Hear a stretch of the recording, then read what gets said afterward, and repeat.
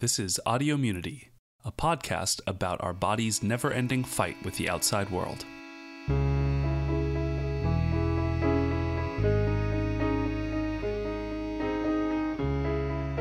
All right, so Kate, do you want to roll the intro?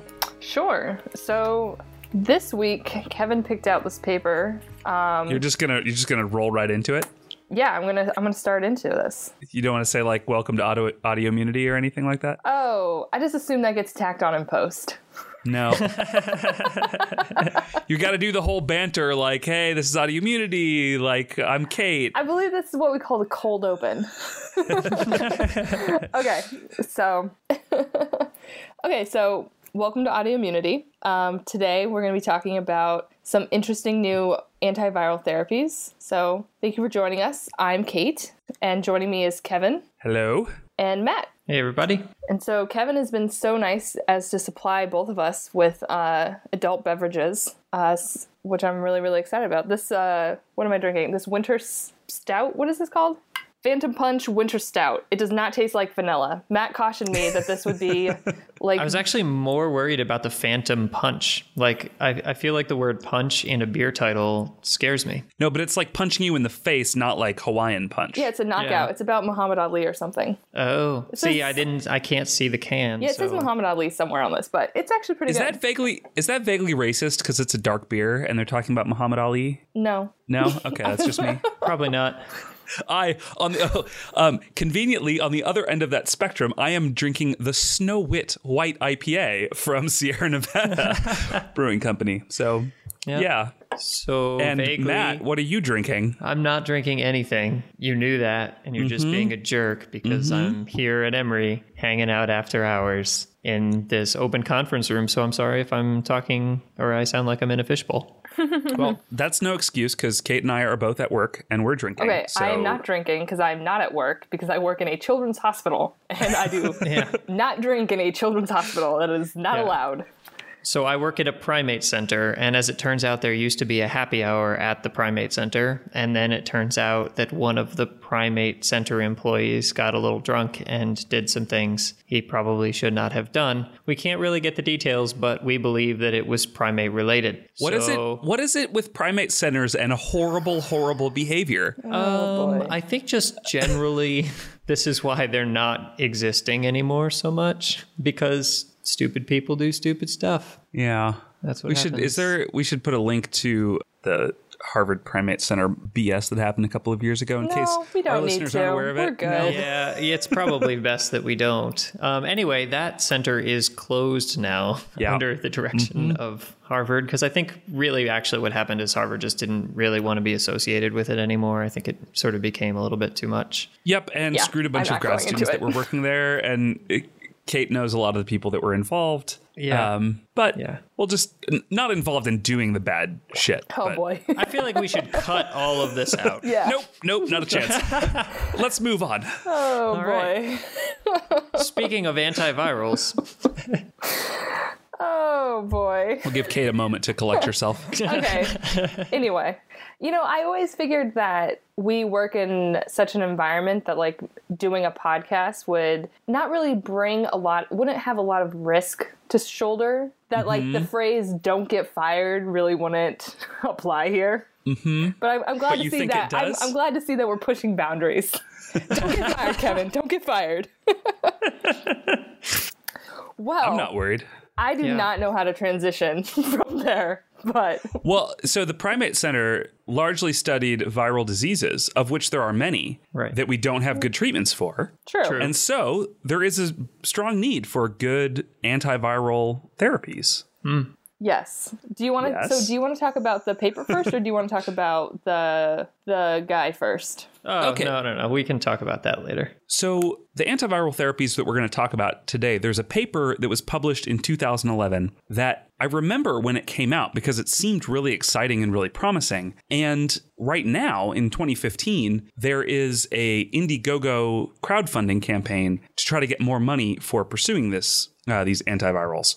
And we're going to talk about the paper and we're going to talk about the crowdfunding. But I will say, just as way of introduction, it is strange that the paper, which seemed fairly promising, is now 4 years later and he's asking for money to continue the research, which suggests to me that actually the stuff that looked promising didn't pan out. But we can talk about maybe what that implies later. Yeah. Sure. So the paper that we're going to be looking at is called Broad Spectrum Antiviral Therapies, and it was published in PLOS One in July of 2011. And so again, that's 4.5 years ago. And PLOS One is an open access journal, so you can go ahead and take a look at the paper yourself. We'll have a link to it in the show notes. But it seemed really promising. And I remember seeing this actually at a poster that we went to, or at a meeting that we went to. And I was sort of really excited about it. And then nothing apparently has panned out. There's been no publication since this. And now he's going to the public for funding, which if you'll recall from our discussion of the Immunity Project, probably over a year ago now, we are somewhat skeptical about going to the general public for funds for this sort of research. Yeah, so we'll talk about the paper, and then maybe we can discuss whether or not we would, based on this paper, donate money. Mm-hmm. I don't know. Okay. So I wanted to make one comment really quick. Corresponding author, Todd H. Ryder, he's also the man who has set up the Indiegogo to fund this research. His contact email is Thor. I'm pretty sure his initials are Thor, because like TH, there might be an O in there, and then R for Ryder. Those are like the coolest initials. That is pretty cool. Excellent initials. Okay. Not quite as cool a name as one of our graduate school colleagues whose middle name is literally The. Yeah. Oh, that's right. Because his full name is Peter the Sage. So are you sure you want to be doxing him like this? He's a public scientist. He is. You can look up his papers. His papers are actually really good. Yeah, you can search PubMed for Peter the Sage, and you will find some really wonderful immunology science. And we should do one of his papers possible. sometimes. Yeah. Yeah. Yeah.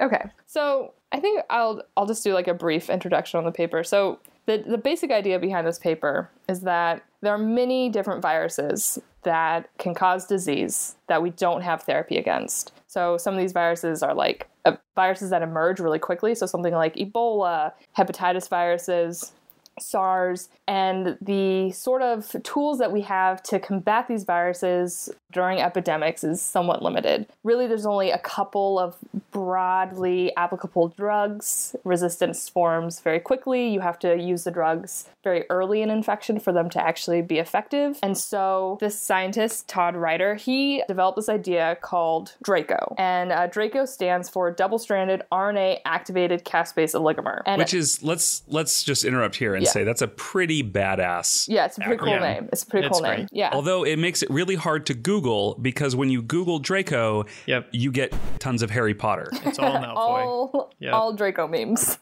Yep. So the idea here is that a lot of these viruses that I just mentioned are RNA viruses. And an RNA virus is a virus whose genome, so that's the nucleic acid that's packaged inside of the virus particle. This is what encodes all the proteins. You absolutely need this it's what's actually replicated when a virus enters a cell. You replicate the genome. Its genome is made up of RNA. So our genomes are made up of DNA. So these are a very specific, interesting type of virus. It's viruses that I myself study. I think they're super cool.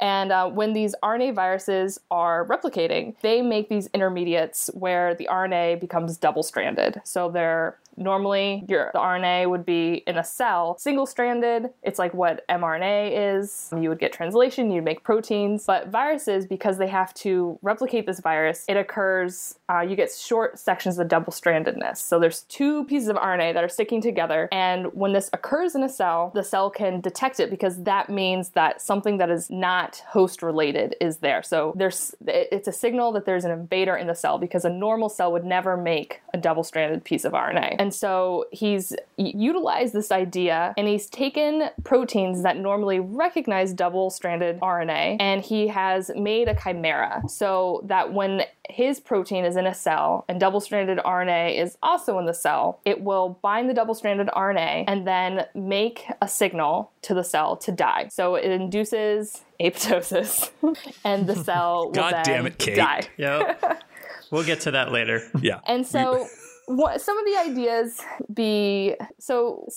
that he's put forth as to why this would be a really good system or a really good drug is that he claims that RNA viruses all will make double-stranded RNA, and that the virus has already learned to evolve away from the cellular factors that would stop its replication. So these things that normally would detect RNA and then freak out the cell and start making an antiviral response, start trying to fight the virus. He says that the virus can evade those proteins. And so his protein is something the virus has never seen, so it will be able to stop the virus more effectively than I'd like to cells. Expand on that a little bit. So this idea that using double-stranded RNA as a way to detect infected cells, this is something evolution has already come up with. The idea that finding double-stranded RNA in a cell is a danger signal, that's been around for a long time in evolution. So flies have systems that detect double-stranded RNA. Am I making that up? Nope. Flies do have it, right? Flies have it, yes. Flies have it. So our cells definitely have it. So we've got a lot of systems. Our own immune system Worms have it. Worms have it. It's pretty old. Won a Nobel Prize.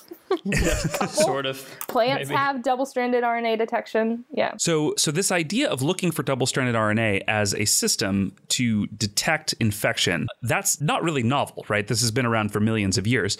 And the idea, just to expand a little bit on what Kate said, is that viruses have evolved many ways of blocking the stuff that is downstream of a normal detection pathway. So in our own cells, when we detect double-stranded RNA, we activate these signal transduction cascades that trigger the production of antiviral signaling proteins like interferons and a bunch of other things in the cell to try to limit viral infection.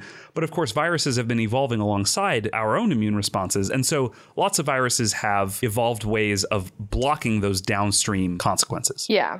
That this would, in principle, circumvent. So there are a couple different places in this, proposal that I would maybe caution I would caution it, like taking it at face value. So the first thing, this statement that most, if not all, viruses make double-stranded RNA, I would first call a bit of BS on, because it's not true. Some viruses make double-stranded RNA. Specifically, a class of viruses called positive sense RNA viruses make tons of double-stranded RNA. There's antibodies against double-stranded RNA, so you can actually detect it in the cells. And so I would just say, like, first, only some viruses make double-stranded RNA. Well, don't single... Oh, yeah, go ahead. Before you go, don't negative sense RNA viruses also have to make it? Because in order to, you make the RNA copy, you make the positive sense strand off of the negative strand. Yeah, but you don't have a lot of double-stranded character. So as transcription is going, you have proteins binding to the RNA, separating the strands almost immediately. So the double-stranded character is very, very short and is probably not what is being detected during virus. So the cell probably doesn't even detect that double-stranded RNA. It's probably something else that the cell's detecting. So RIG-I and the other innate immune signaling proteins, MDA5, yeah, that recognize negative sense RNA, you think that they're not actually recognizing the double-stranded character of those molecules? So it's a bit of a complicated issue. And I should say this is like what Kate's PhD is about. So yeah, so RIG-I detects. So the literature will tell you that RIG-I detects short double-stranded RNA segments and di and triphosphorylated RNA. So that's essentially unmodified. The unmodified end of the RNA. So like the very, very, very end of it, it can bind to, and essentially that's also a modification that's not present in our cells. Usually those phosphates are clipped off and capped. So it's called, so they add like processing issue. Yeah, there's a processing of the end of the 5' end.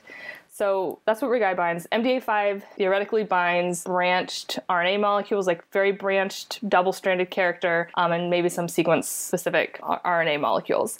So when negative-stranded viruses infect a cell, so some negative-stranded viruses would be like rabies, Ebola virus, some like pretty cool viruses. And maybe we should say real quick that what the negative versus positive. So all that means is what codes for protein is what we call the positive sense strand. You have to kind of go back a few. I was like, maybe we should just like blow right by this. So the positive sense is just a strand where there. So if you remember your cell biology at all, there is messenger RNA that the ribosome reads to make a protein. With viruses, they can either code their genome, the thing that actually gets packaged into the virus particle can either be that, which is like directly readable by the ribosome, or it can be the opposite strand. So you know that RNA, like DNA, has this base pairing that is really good for replicating and making copies of it. But some viruses package a strand of RNA that can't be read by the ribosome to make functional proteins.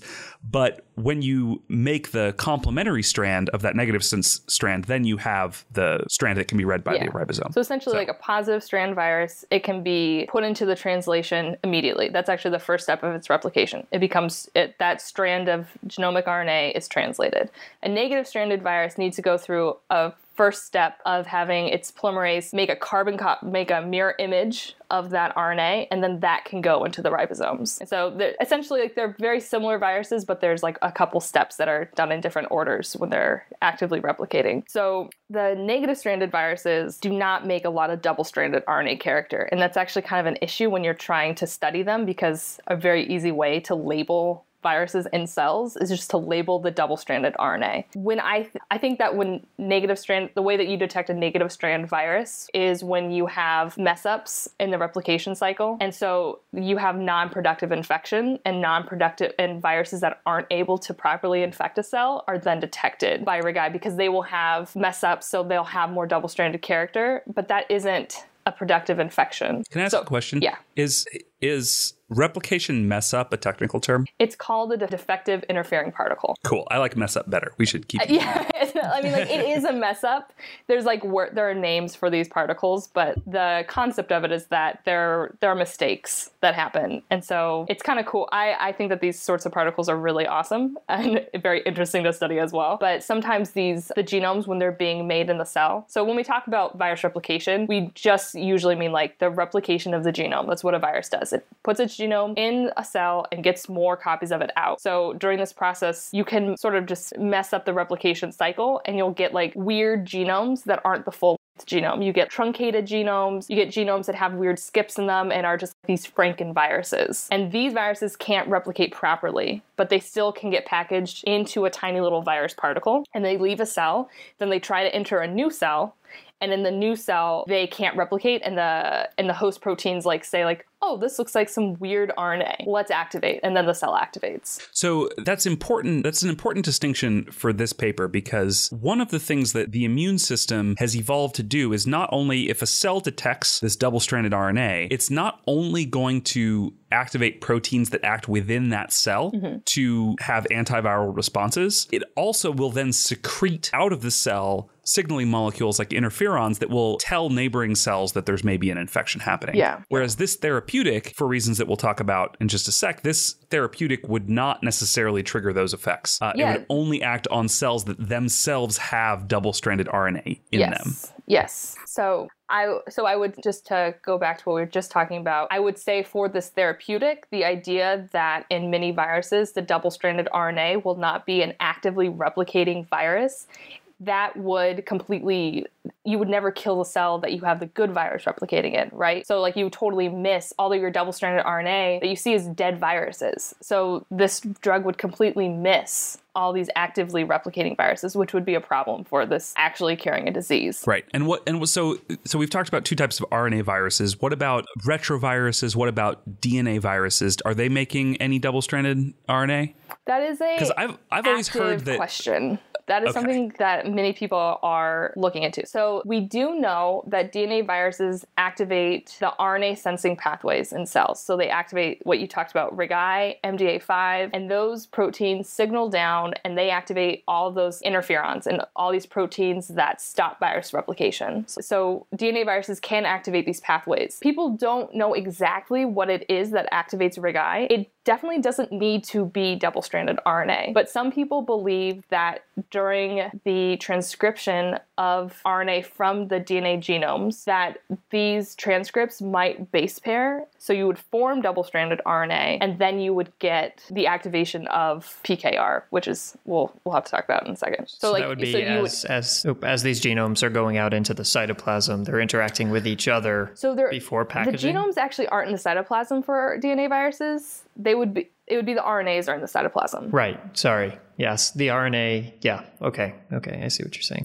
So it'd be RNA transcripts interacting with each other in the cytoplasm as they're being translated, and that's leading potentially to RIG-I activation. And so some people think that you have transcription going from both ends, so you're making complementary strands of RNA. Got it. Kind of unclear if that's really happening. So one other thing that I'd like to say before we sort of dig into the meat of what these molecules are is a concept that I don't think is necessarily obvious to a lot of people, and that is the fact that the proteins, the molecular machines in our cells that are doing a lot of work, proteins are largely modular in their construction. So it turns out that you can take certain regions, we call them domains of proteins that have a certain function, and you can hook them up to the domains of other proteins that have other functions, and they will still carry out their own function, and sometimes they have combinatorial effects that are important. So in the case of this therapeutic, we're hooking up this domain from one type of protein. It's called PKR. It binds to double-stranded RNA, or maybe. No, PKR binds double-stranded RNA. Oh, for sure. Okay. Yeah. So what we were talking about earlier, RIG-I MDA5, that activates interferon. PKR is a different sort of protein. It binds double-stranded RNA, which they say, and then downstream of that, it stops the translation of RNAs. Okay. So we're taking the binding domain from PKR, basically stripping out the part of the protein or the gene for the part of the protein that is able to bind to double-stranded RNA, and we're hooking it up to these other domains that are capable of inducing apoptosis in cells when they get close to each other. So the idea here is that you are going to have, if you have a double-stranded RNA molecule, you are going to bring a bunch of these DRACO molecules together because they're going to bind the double-stranded RNA with the double-stranded RNA binding region of PKR, and that's going to bring these caspase domains close together. And when those caspase domains get close together, they trigger a different signaling pathway that causes the cell to kill itself. And that's normal part of apoptosis signaling is the activation of these caspases. And what we're doing is sort of artificially activating the caspases by bringing them together through binding to double-stranded RNA. And we may have talked about this in the past, but one of the interesting things about the different caspase molecules involved in apoptosis is that they actually activate each other, right? So they activate themselves and they activate each other through transphosphorylation and autophosphorylation. So basically, they just require clustering.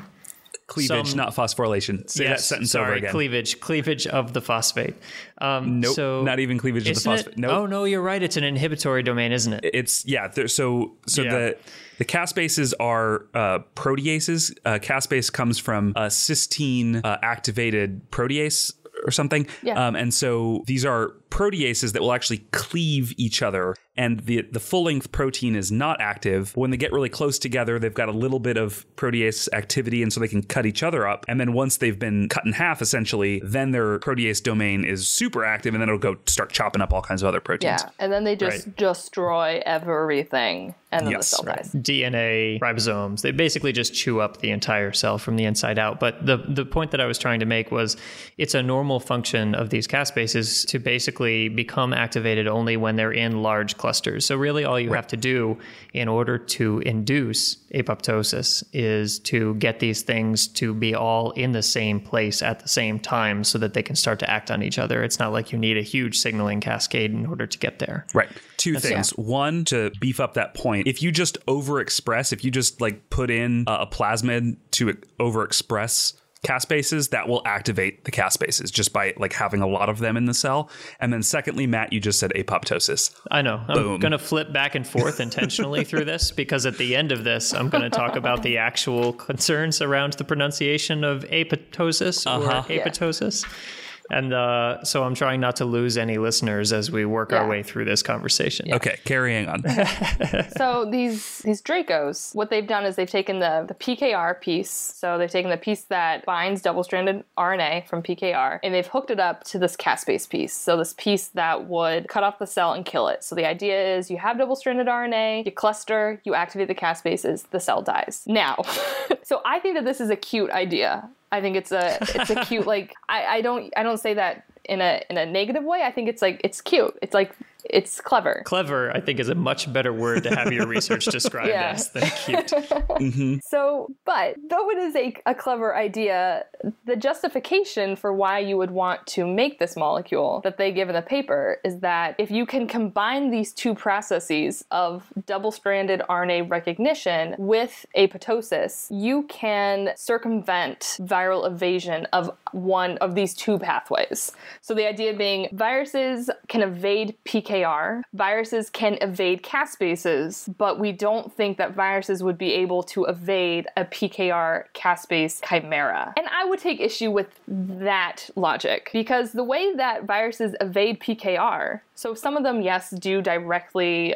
cleave the protein, or probably, I don't know anything specific, probably do directly cleave the protein or inactivate PKR, or they do dephosphorylate the substrates of PKR that PKR phosphorylates. But a lot of viruses just hide their double-stranded RNA from PKR. So what you've done is you've taken a piece of PKR that the viruses evade, the actual detection of RNA, and now you've put it with caspases. I would also argue that caspases are not necessarily antiviral. Many viruses activate caspases for their own life cycle. So I'm not entirely sure, like on its face, why this is necessarily a evolutionary workaround or specifically antiviral. I don't know. What do you guys think? Yeah, so I think timing is critical when you're talking about something like cell death, right? So I totally agree with your PKR argument. I think that a virus that has evolved to evade detection by PKR, which I'm certain there are. Oh, yes. So I mean, think all sorts. Sure. So some of the claims on the site that we'll be talking about a little bit later are basically that you could be able to design this thing so that it could target any virus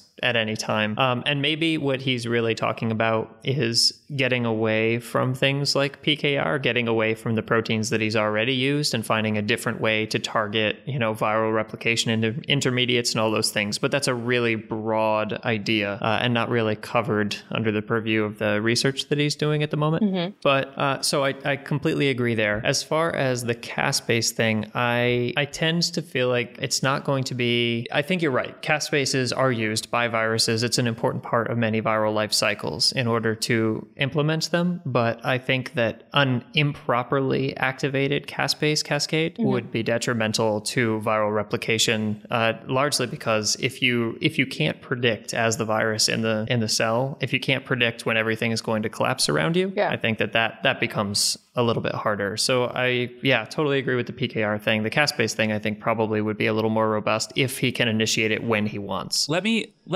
play. I guess this isn't devil's advocate because if it works, he'd be an angel. So let me try to play the champion of this technology because I'm at this point I'm really not convinced by it, but let me make an argument for it, which is that though, Kate, I agree with you that this is maybe not a panacea, which, just as an aside, there's a video that I'm going to link to online where he literally calls it a panacea, which is really annoying. That's what I thought you were going at. I was like, oh. But at the same time, like viruses have evolved all kinds of strategies to evade innate immune detection, and many of them are downstream of detection. So viruses will destroy, as Kate mentioned, they will dephosphorylate substrates that should be phosphorylated. They will destroy adapter proteins. They will inhibit all these downstream molecules. And anything that a virus blocks that's downstream of detection in the normal innate immune signaling pathway, these DRACOs are going to get around that because all they care about is just binding to the double-stranded RNA. So though I agree with you that it's maybe not work for every virus that makes double-stranded RNA, it should work for a lot of them that have evolved to hit downstream parts. And then the second part about the caspases, the immune system already uses apoptosis as an antiviral strategy. That was my other issue with this. I was like, why you think that they're blocking the dissociation of mitochondria? So NK cells and CD8 T cells, they all induce apoptosis as an antiviral strategy. So the idea here is that we're basically going to make these small molecule T cells, or that's maybe too grand a term for them, but they're basically, the idea here is that we're going to use a small molecule to do what NK cells and CD8 T cells try to do to virally infected cells, and using only double-stranded RNA as the target. So any cell that's making double-stranded RNA, we're going to force that cell into apoptosis. And though some viruses might use apoptosis as part of their viral life cycle, as Matt mentioned, the timing is really critical, and the viruses haven't evolved to be able to accommodate apoptosis at any time. time. So if you flood a system with molecules that are inducing apoptosis in any cell that has double-stranded RNA, it may not work for everything. It's not a panacea, but it should work for it. I mean, in principle, it could work for a lot of viruses. So can we touch on the flooding the system talk? Because I think there's a critical component of these treatments or these proteins that he's making that we have not yet talked about. We've talked about the two functional domains, really, but there's actually a third smaller functional domain attached to these chimeras.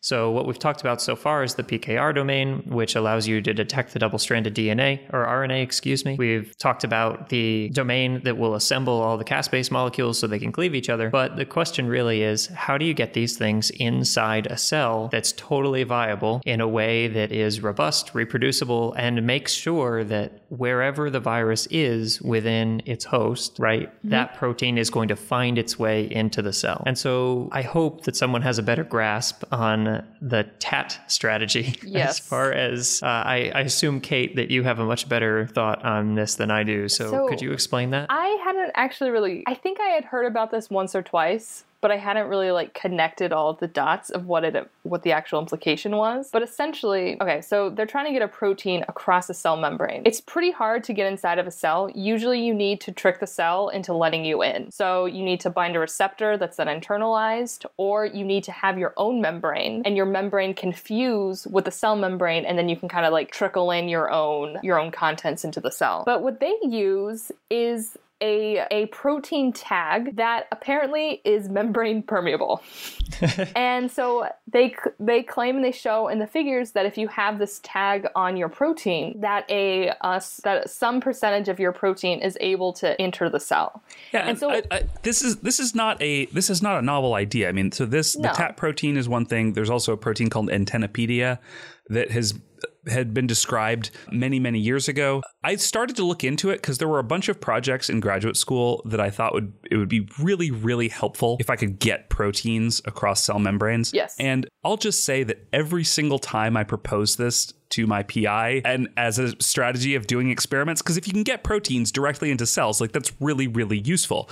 Every single time I propose this to my PI, he's like, yeah, that's a stupid idea. These things never work and they're a pain in the ass. So I'll just throw that out there. I don't know anything beyond that. And the thing is, normally you would just transfect in DNA or RNA into a cell, and that's how you get proteins to express within the cells. The cell actually makes it itself. But you can imagine, especially something like this, where if you don't want to use nucleic acid, having the protein just enter the cell passively would be really helpful. So my guess is that it has something to do with these amino acids that they attach are charged, and I think that they must make some sort of something that looks like some sort of charged micelle, like something that kind of looks like a transfection reagent and allows it to enter. But I don't know how it happened. That would be a guess. I made that up. that is a guess that I just took. Right. The reason that it's I have no proof of this, but the reason that I bring it up, and I think that it's an important part of this story, is that they do eventually assay in live animals that they inject IP. And so an IP injection of these things, and maybe we'll walk through the figures, maybe we won't, but an IP injection into an animal is basically an injection into the abdominal cavity. And so someone once told me as I was learning mouse work that IP injections are just IV injections for cowards. And that's probably a little bit true, at least, where basically eventually stuff that you inject into the peritoneal cavity will get filtered by different things in the abdominal wall. And, there's macrophage populations and things. But eventually what you find is that it will wind up in the blood. And so one of the really critical components to whether this treatment would work in large animals, especially even larger than mice, obviously, is that it actually permeates tissue that the virus would be replicating in. And so they make an attempt at that in this paper, and they look at 3 different organs. One is the liver, one is the kidney, and one is the lung. And the reason I bring up the 3 organs that they're testing is that the lung is sort of the organ that everything first shows up in, right? So people talk about pulmonary embolisms, where you have a blood clot somewhere in the system and it winds up in the lung, and that's a real problem for people. And that's because the lung is highly vascularized. Everything gets pumped through it. So basically anything that you inject IV is going to wind up in the lung, including T cells and B cells if you're ever doing an adoptive transfer, even though those T cells and B cells have no business being there. It's important to note that if you, like when you take out a lung to look into it, you're not only taking out the tissue that is actual like lung epithelium, you're also taking out all of the blood vessels and capillaries, of which there are many associated with it. So, right. Yeah. So the second organ is the kidney, and the kidney, as you know, is highly vascularized and serves as a filtration point, right? So you've got huge amounts of blood flow. Similarly to the lung, when you take this out, you're going to have huge amounts, unless they really, really carefully, flushed these things. Didn't. But I almost think that you can't. And then the last is the liver, and the liver is literally the blood filtration unit. Yeah. So any it's protein where toxins that's go to die. Going to be right. So any protein that you inject IP that is going through massive circulation in the blood, you're going to find huge amounts of it in the liver, probably for the longest period of time, because that's just sort of how the liver functions. Yeah.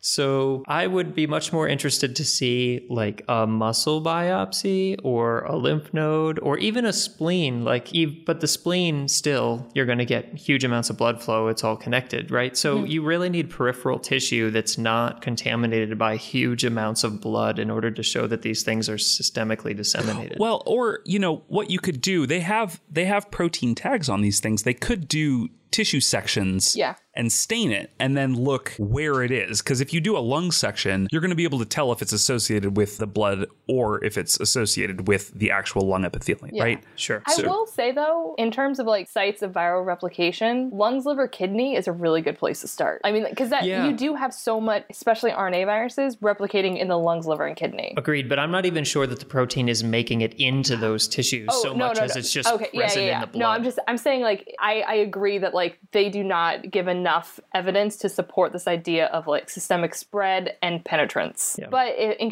But it would be a good place. Those are good places to start. Like sure. you get 2 points for trying. Yeah. So let's just reference the figures of this paper because basically figures 1 through 7 or 8. There's a ton of figures in this paper. Yeah, they're kind of say the same thing though. But they're largely the same thing. So there's a lot of in vitro confirmation that a bunch of different hookups of protein domains. So we talked about PKR as the RNA double-stranded RNA binding and Cas-based domains. There's actually a lot of different Cas-based domains, and there's a bunch of other domains that could bind double-stranded RNA. So he sort of shows that there are a couple of different combinations, and a lot of them work to varying degrees. And then he shows it against a bunch of different viruses in vitro. I think the thing that Matt just talked about is all the way down in figure... I sort of skipped the entire paper, sorry. Figure 9 is where they really show, first of all, where it is, where these DRACOs are ending up in terms of organs. But I think the money figure there in terms of like efficacy, in terms of like, what is it making it to the tissue? Is it not? Like all of those are sort of secondary to whether this is effective at treating viral infections. And they do start to get at that. So in figure 9, B and C, they are showing viral infections where they've treated with DRACOs, different combinations of DRACOs, and they show that if you don't have in the control animals where you didn't treat with DRACOs, you get a lot of mice dying. And I think in future figures they show it with different viruses. Figures 9 and 10 are essentially the same with different viruses. And when you are treated with DRACOs, you survive much more. The principal problem with these experiments is that they're starting to inject with the DRACOs, first of all, intraperitoneally, which, as Matt said, well, I don't know if Matt said this, but most humans are never injected intraperitoneally, and even IV drug administration is kind of a pain in the ass in humans. I didn't know that. But the other problem is they start the treatment a day before they infect with the virus, which of course in humans you're never going to do. Nope. Now, to be fair to him, he earlier in the paper did go through timing essentially, but he showed that in vitro, right? But that's not even the problem I have with it. It's like it's in vitro. So one thing he doesn't ever show is actual viral inhibition. The hypothesis would be that if you have a molecule in the cell that kills any cell that becomes productively infected with virus, your viral titers should drop to 0, and that will correlate with an increased cell viability. And so he shows cell viability, but he never actually shows that viruses are inhibited, which I do think is a bit of a problem. But to take the other side of that, what you really care about is this thing, like if I have a billion viruses in my blood, like honestly, I don't care if I'm alive when I would have been dead otherwise. But see, what you're thinking is that cell viability correlates to recovery. No, I'm talking about just the in vivo experiment. Correlates to cells learning how to grow again. You can become persistently infected with a virus that no longer gives you CPE. RNA viruses. This is why I'm so afraid of viruses when I'm in the tissue culture room and I make my lab go through these great lengths to make sure there's no contamination, because certain viruses can infect your cell lines and no longer cause any sort of cell death, but your cell lines are persistently infected. And this is how we even maintain viruses in culture. But what I care about most is if an animal is infected with a deadly virus, does it die? Oh, I'm talking about these timing experiments that Matt's talking about. Yeah, but I think the bigger thing would be, can you infect a mouse with influenza or some other virus that is going to kill it, and then after it's infected, treat it with these drugs and reduce mortality? Yes. Or even reduce morbidity. Like whether or not this is, I mean, ultimately, like the predicted function, I agree with you entirely.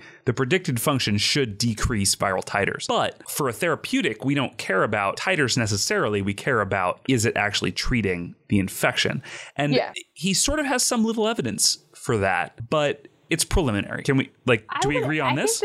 I agree with that. I wish he had done in these animal experiments and in these in vitro experiments, I wish he had done some sort of interferon treatment, or a very common antiviral drug is ribavirin, like a ribavirin treatment or a specific inhibitor, to kind of show how these drugs compare to known treatments. That was something that I really didn't like. Mm-hmm. I wish that there was more, because we have a lot of these. I mean, there are so many bar graphs looking at cell viability. So many bar graphs. There's a lot of bar graphs, and they're blown up way too big, and they could have done this in much less space. You're not entirely sure how this really looks like. Also, they're in Christmas colors. This is a good season to be reading this paper. I agree. So they're all red and green. Not if you're colorblind. Right. Not if you're colorblind. Oh, yeah. For some reason, I thought colorblindness was red-blue. Nope. It is definitely red-green. Yeah. Yeah, it is. So you have to go blue orange. One thing, actually, that's what I did. Yeah. What I would like to say is that, all of the criticisms that Kate brought up, perfectly reasonable. But if this was a reasonable person, if this was, yes, you are, most of the time. But so if I, when I was reading this paper in 2011, I remember when it came out and I was like, oh, this is really cool. And some of these concerns, I don't remember exactly if I had them, but I was like, this is cool. This is promising as a first study. And maybe the next paper is going to have all of those experiments that we're talking about. It's going to look at if you treat after the initial infection, it's going to look at viral titers.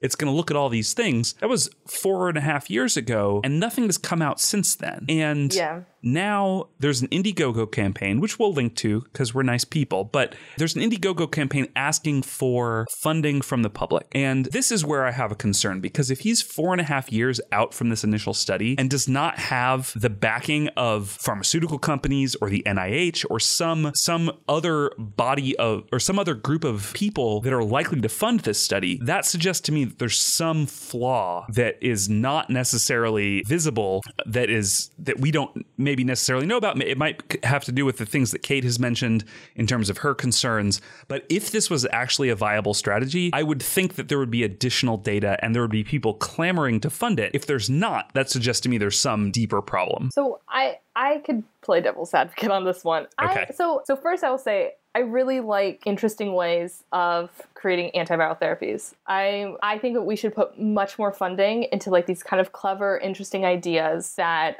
could be possible cures or treatments for viruses. I would like nothing better than for a big reworking on vaccine development, all that garbage. I mean, it's a personal preference. I just find these much more scientifically interesting. I will say, so I did say that I really didn't like that there was no virus replication assay or anything that was done on the virus side. But what was done was all these cell viability assays. And my guess is that this lab just doesn't have a lot of money, because all the virus stuff, if you want to look at virus gene expression, these sorts of assays can become very expensive. Mm-hmm. And cell viability is so easy. So I can see why someone would want to do this. And I mean, I don't think that just because there's so many reasons why this might not have gone anywhere in 4 years. There could be like a money issue. Maybe there's like a grant issue. Maybe there are just so many things that I think don't need to correlate or be directly tied to the quality of science why you might not get funding. So can I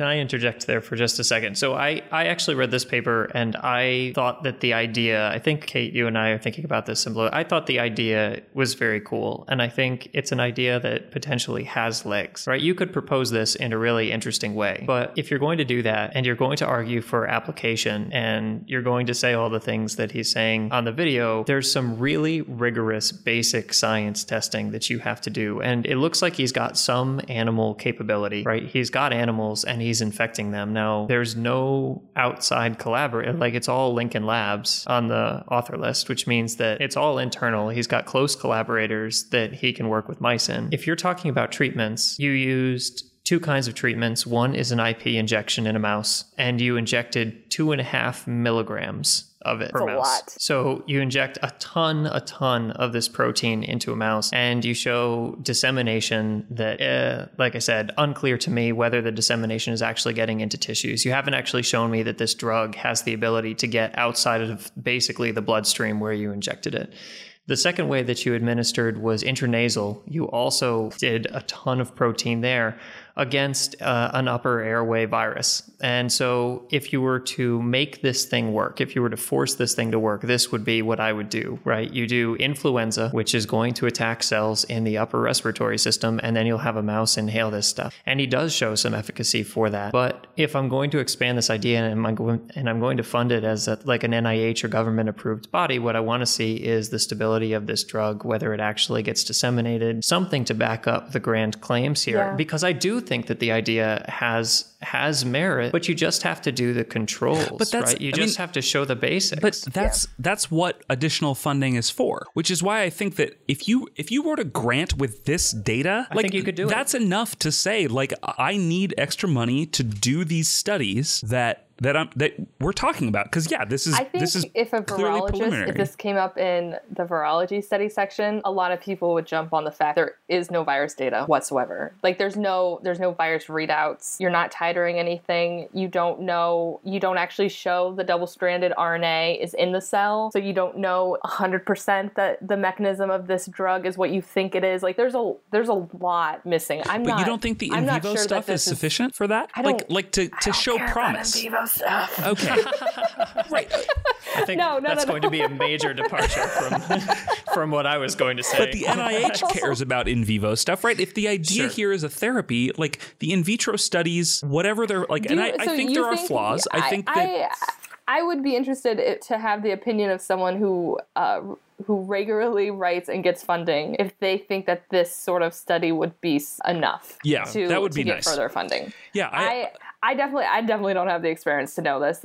I'm not floored by any of this data that's in here. Which is honestly why, it is a really cool idea and potentially cool application, and it's published in PLOS One. Yeah. Right? And PLOS One is a good journal. It's an open access journal. I would like to have some of my stuff in PLOS One. I like the idea of it and all of those things. But if the data here were truly groundbreaking and truly rigorous and a full scientific study, there's a reason that it's published here and not in Nature or Science, right? If he found a drug that could be injected into an animal and protect you against all the things that he protected against in vitro, like if he had that, this paper would have flown a little higher than it did, I think. But it's still interesting, and I still think that there's good preliminary data. I don't know, maybe it's the type of... I think that's my point, is that there's enough data here. This data is not sufficient for me to say, next time I get a cold, I'm going to inject myself with DRACOs. Let's be perfectly clear here. This is not ready for prime time, but... Just have a hot toddy. That is not enough to say that it's not good enough for funding. If I was at the NIH and I saw this data 4 years ago in a grant, I would say, oh, this looks promising. I'm going to kick a little cash its way, I think. Yep. And I wouldn't now, though. I wouldn't now. So it's too late. That's the key, is that now 4.5 years later, if he's going to the public for funding, that suggests to me that there's some critical problem. And Kate, when you were talking about like why they did the assays they did if they didn't have quite enough money, all of that makes sense, except that in the video, they clearly show that they have a brand new lab space, which is probably pretty expensive. Is that an incubator space, though? It might be. It looked pretty empty, to be fair. That is true. Yeah. It did look fairly empty. But also, the idea that you would raise enough, all of the things that he's asking for in this Indiegogo campaign is just to show that it's effective against more viruses in vitro, which to me is not the important part. I agree. Totally agree. So going off this like funding issue, I agree. I've been thinking about this. I agree that like there is enough in this paper to warrant further investigation. But I do think that probably what's going on is that the funding climate is just a little too competitive for something that doesn't look like a sure thing, something that doesn't look like I already have the paper and the drug fully developed and it works 100%. Can I please have some money now? Which, right, according to you could back off any one of these viruses if you showed efficacy, like strong efficacy, and you went in and did some standard viral work, like Kate, you're sort of demanding, and some really standard immunology, like I think Kevin and I are looking for, on just one of these viruses. Yep. If you showed it that it was effective, but you showed it rigorously against one of these viruses, I think that should be sufficient to secure funding, because then it's an interesting idea, it's founded, and at least you have some understanding, or you demonstrate understanding of how you would go about rigorously testing this in an in vivo system, right? Yeah. But without that, I totally agree with you, Kevin. I think that further showing that this thing is going to be effective against every virus in vitro, I don't think that adds anything. Yeah, it's unrealistic, and it's not super important, right? I mean, like, stop trying to claim that it's a panacea and just show that it's effective against one or multiple. If you could show that this is effective against every single positive sense strand RNA virus, that alone is huge, right? Yeah. Like, you don't need to say that it's going to work for every single viral disease. We'll save Lindsay Lohan. Chikungunya is a positive stranded virus. I did not know Lindsay Lohan was infected with chikungunya. Yeah, that's why. How do you know these things, Kate? Lindsay Lohan went to Bali on vacation, and then she got chikungunya, and she was unable to finish her, what is that thing that you get, her community service for some sort of chunk that she got. Whatever. Okay. I love you, Lindsay. Oh, boy. Sorry about the gunya. Yeah. That's phenomenal. Also, I do want to just say one thing, because I don't want to get some email. I am aware that there is one figure of viral titer, but it is one time point. I would say that's not sufficient. It doesn't count. I know there is a viral titer in the paper. Sorry. Speaking of email feedback, if you have any email feedback for us, you should send it to either our Facebook page, which is now for real activated. I actually turned it on. It was supposed to be Kate's job. But okay, to be fair, I really don't know the internet very well. I know everything that's going on with Lindsay Lohan, but I do not understand Facebook. So you can go to our Facebook page and leave a comment, or you can send an email to comments@emunity.org, which I recently activated. I got rid of Kate at eMunity and Matt at eMunity.org because I don't want to pay $5 a year for it. Did you get rid of Kevin at Immunity? Didn't. I had two email addresses. Oh, interesting. And I left Kevin and I left comments. It's so that he can filter through, as happened last. Mm-hmm. Oh, by the way, we got this. Does comments come to my personal email? At this point, it doesn't, but it can. Can you forward it to me, please? Sure. Before I get blindsided again by another email. And the other place that you can go is just to our website, which is emunity.org. And I think it's like /contact or something. There's a clear button on the website. So you should send us feedback if you are one of the like 60 people who are subscribed to our podcast. Yeah. You should definitely. And not just tell me when you're drunk, Mike. Yeah, I know that you're listening right now. Sorry. We just creeped out Mike. Yep. Mike's gone. Hi, Mike. Yeah. What's up, Mike? What are you doing now, Mike? That's a specific Mike that I know. It's not just... I mean, I figure that's probably also really good. If you're another Mike, we're not spying on you. But I don't know. Does anybody else have any comments for this paper or the Indiegogo funding campaign? I did really enjoy. So if we are going to go to a crowdsourced model of science funding, I really did like his, even though I don't really agree with the entire like rationale behind the therapy, I thought his video was adorable. I agree entirely.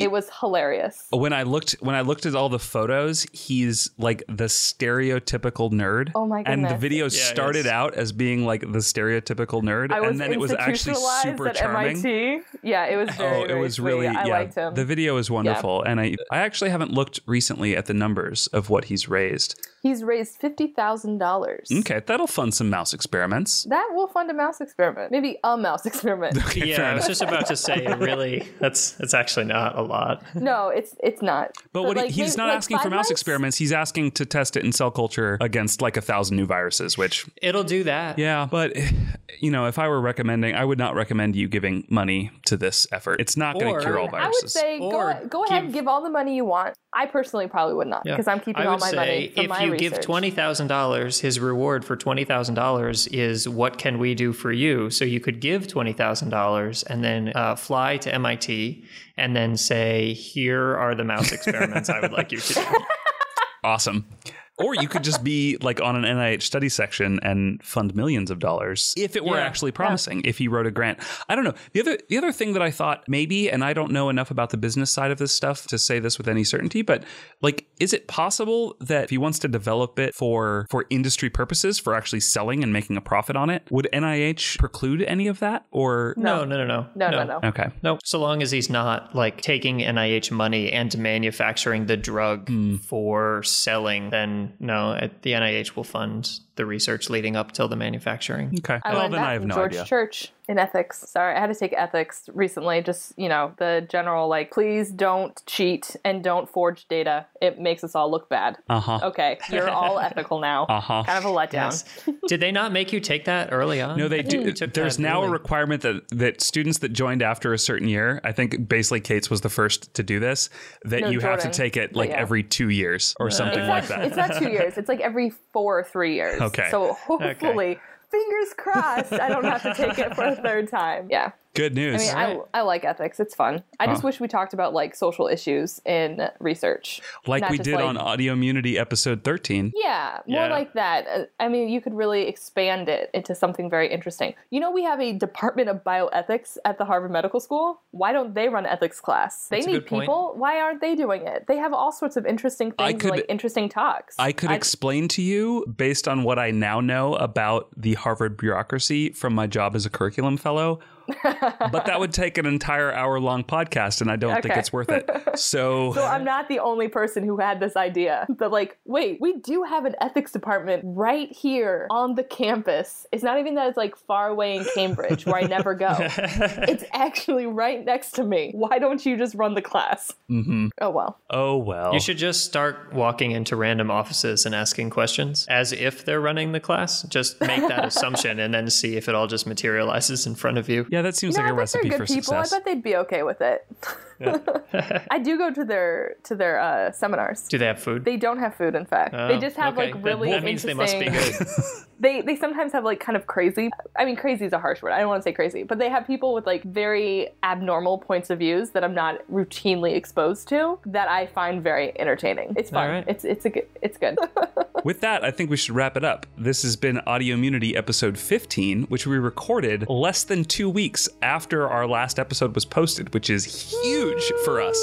And hopefully it's going to get posted pretty quick. I don't know if Kate mentioned, this was recorded on Monday, December 14th. Yeah. Hopefully it will be up within the next couple of days. That's my goal. But you can find us at emunity.org, EMMUNITY.org. You can also subscribe to us in iTunes or whatever podcast app you use. There's RSS links on our website. And if you do listen, please go to iTunes and give us a rating because it's really helpful. You can also go to Facebook, which, as I said, we actually have a Facebook page, facebook.com/audioimmunity, and we can talk to you back now, which is awesome.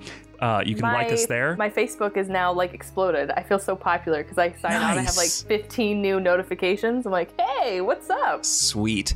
And then, as I mentioned, comments at emunity.org or comment directly on our website and our contact page. And finally, the music at the beginning and the end was composed by Rachel Reinick, who is my wife and who is, by the way, performing at the Lizard Lounge Open Mic Challenge tonight, which doesn't help any of you that are listening right now. Yeah, because it will have already passed. I thought you were going to put a real date to like actually like get yourself to get the sound. She is performing in February on a date that I don't remember, and I will look it up. To be named later. And I will put it on the website and also on our next episode, which will hopefully be recorded in the next couple of weeks, because we're trying to be responsible podcast hosts. Are we on Stitcher? You know, I don't know if we're on Stitcher. We should be on Stitcher. Apparently that's Stitcher? Kate, since you gave up on Facebook, why don't you try to get us on Stitcher? I'll take care of Facebook now. I got it. I got it. Now that I've done all the legwork, yeah, okay. Okay, you hit publish. You know, like let's not really like give you I a also full round created of the applause page. I here. put I'm up not the buying banner you a beer image. over hit and publish. I put all the posts on. Give me some fucking credit. I deserve it. And we'll see you next time. I can do the post. See you later, guys. Bye.